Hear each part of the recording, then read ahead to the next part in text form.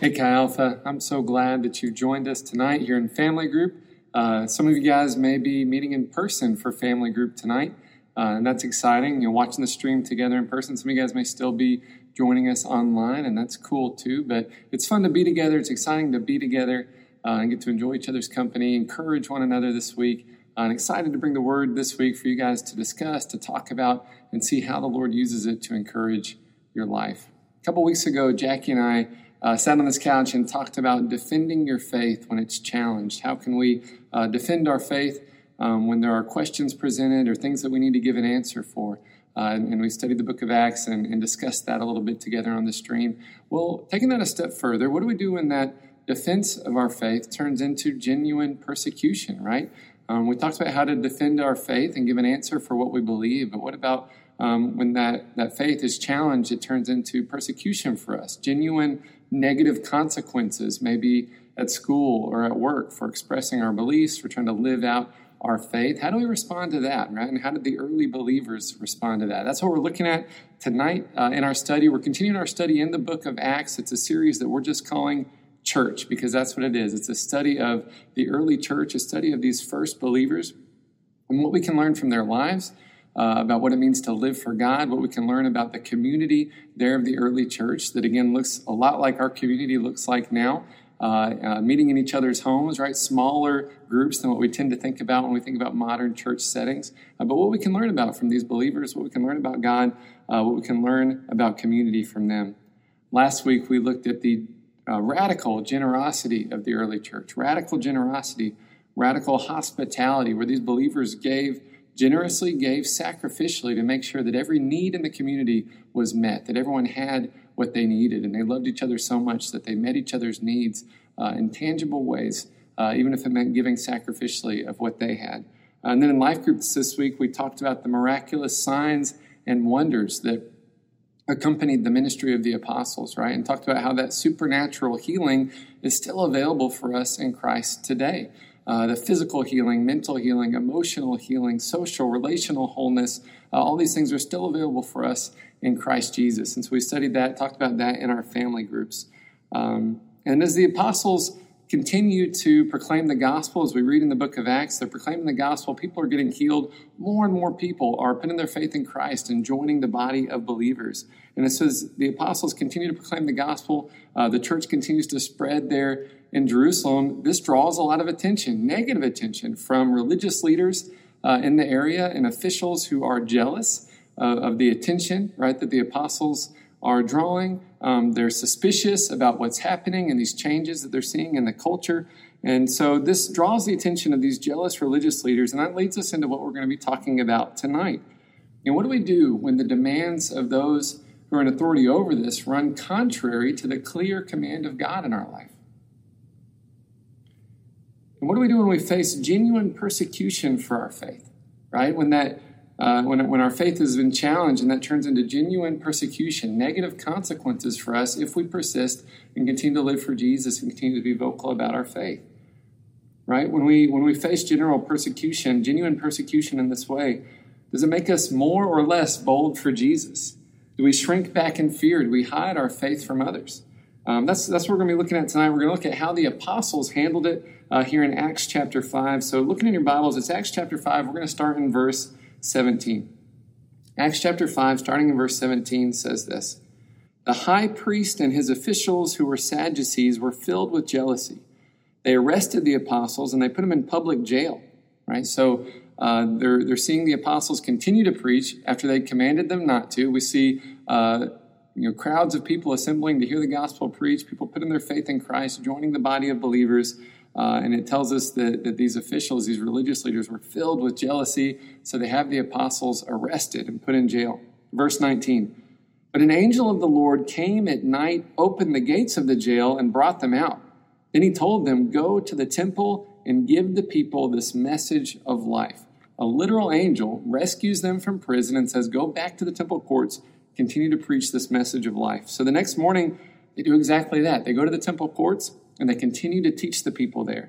When the officials hear about this, they're really confused. Like, hey, didn't we put these guys in prison? Didn't we put these guys in jail? So they go and check, and sure enough, they're not there anymore, right? And someone says, hey, they're in the temple courts. They're preaching. So the captain and his officers go to retrieve the apostles from the temple courts. The Bible tells us they did this without any violent force because they didn't know how the crowd was going to react, right? The crowd loves the apostles, right? They're excited to hear their message, this message of hope, this message of life in Jesus. So they said, hey, we don't know what's going to happen. If we arrest these guys violently, the crowd may turn on us. So they persuaded them to come with them, come before the Sanhedrin once again.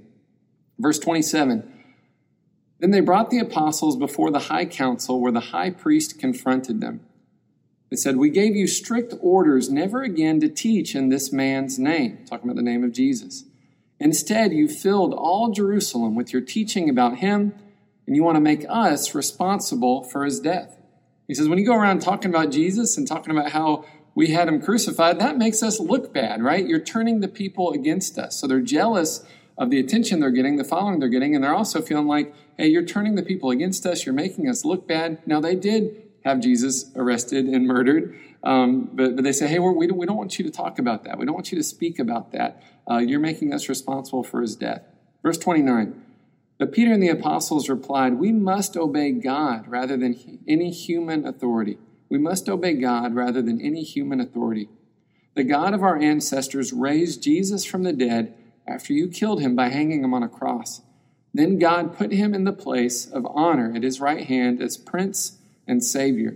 He did this so the people of Israel would repent of their sins and be forgiven. Verse 32, we are witnesses of these things, and so is the Holy Spirit, who's given by God to those who obey him. Peter says, I hear what you're saying, but when it comes down to it, we've got to obey God before we obey any man. Right? And should be the position of every Christian. We want to do everything we can to obey the authority, respect the authority figures God's placed in our life, right? Obey our parents. That's the first of the 10 commandments with a promise, right? Obey your parents. We need to obey the family authority God's put in our life. We need to obey teachers, professors, bosses, governmental authority in our life, if at all possible. But Peter says not if that runs contrary to the word of God and God's command on our life, right? So if the authority in our life is saying, hey, stop proclaiming Jesus, stop talking about Jesus, stop sharing the gospel with people, well, that I can't obey. He says we've got to obey God rather than human authority.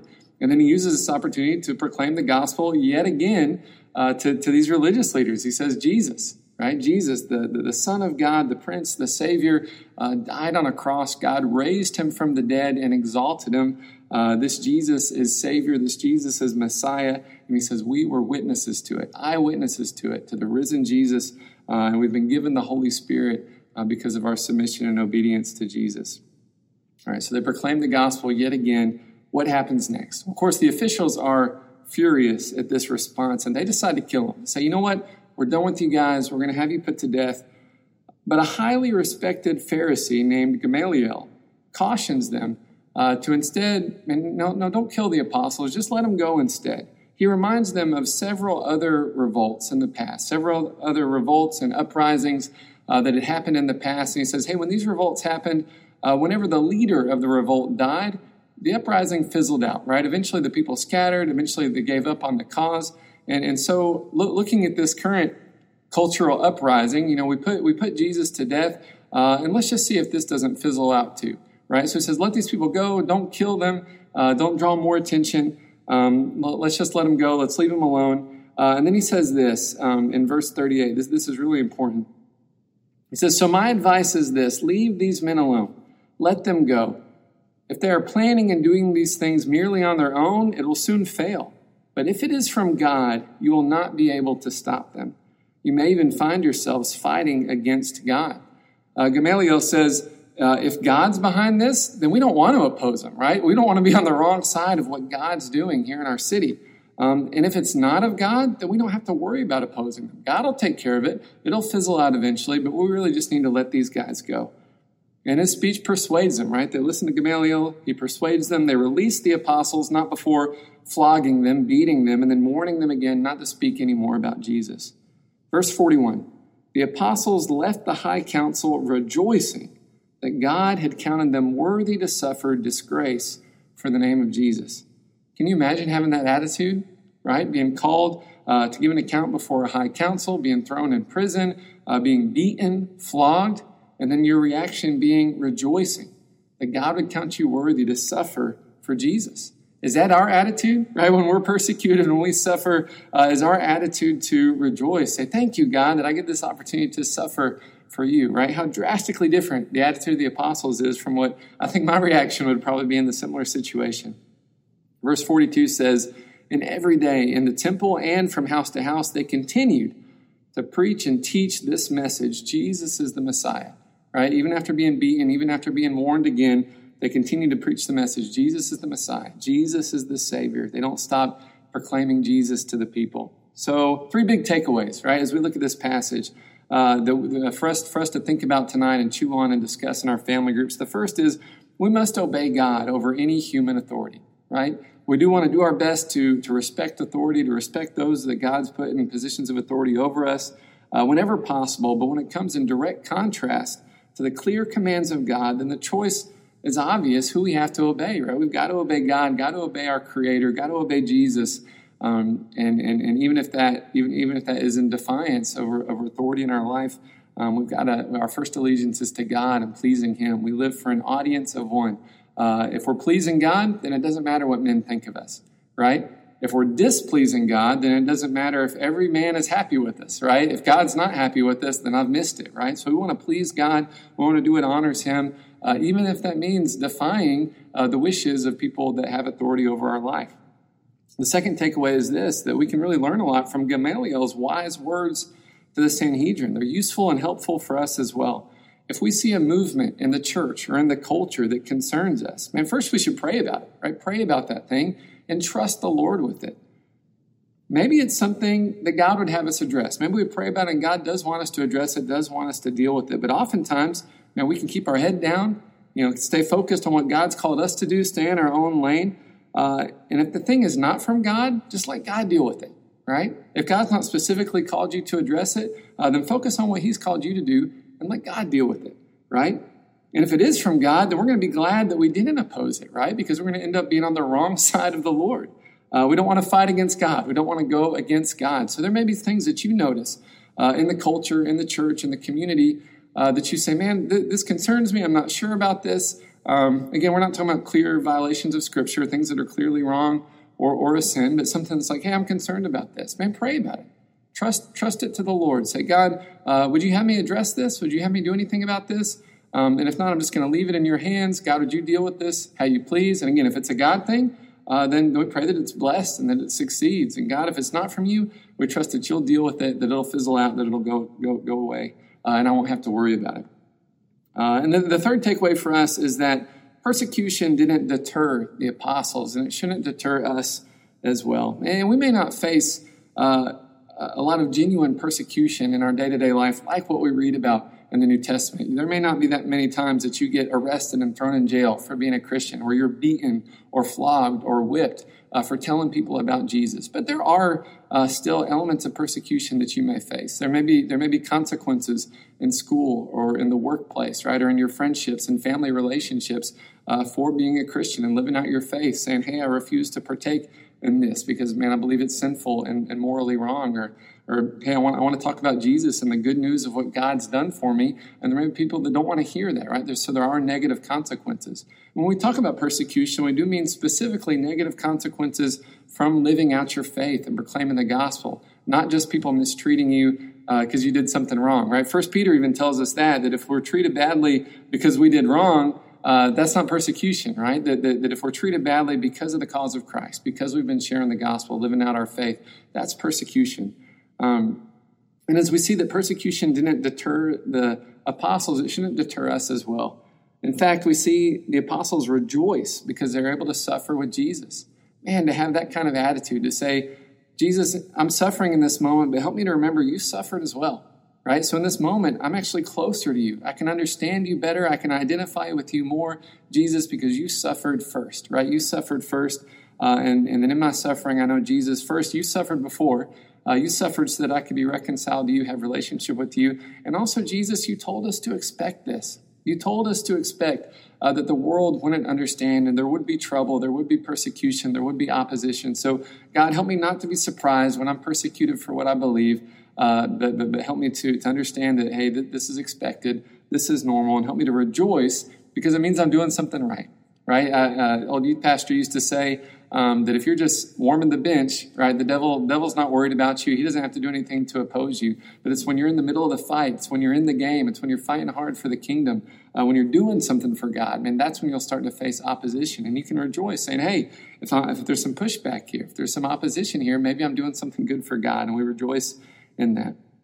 The apostles rejoiced because they're able to suffer for Jesus. And imagine if we could have that same kind of attitude in the face of trouble. Instead of grumbling and complaining and feeling entitled, and being like, man, why is this happening to me? Instead, rejoicing and allowing that persecution to spur them on to even more boldly proclaim the gospel. As we saw in verse 42, that's exactly what happens. Instead of being more afraid after this persecution, they're more bold and proclaim the gospel even more, which incidentally is exactly what the believers prayed would happen, right? As we studied in Life Group a few weeks ago, the believers prayed that the persecution would make them more bold in sharing their faith, that they wouldn't make them more afraid or more timid, but they'd be more bold in proclaiming the gospel, the good news of what Jesus had done for them. So as we jump now into our discussions in family groups, I want us to think about these kind of things. And what are some of the real issues of persecution we might face in our day-to-day life, on a college campus, on the job, in our families, in our friendship dynamics? What are some negative consequences for talking about Jesus, talking about the hope we found in him? And how can we not let that deter us, right? But be bold, be obedient to God, and allow him to use us in those situations for himself. And so, man, I hope you guys have some great discussions tonight. Again, excited. Some of you get to have these discussions in person, which is cool. Some of you guys are still online. We're praying that those are blessed conversations as well. I love you guys and hope you have a super great week and looking forward to when I can connect with you again as well.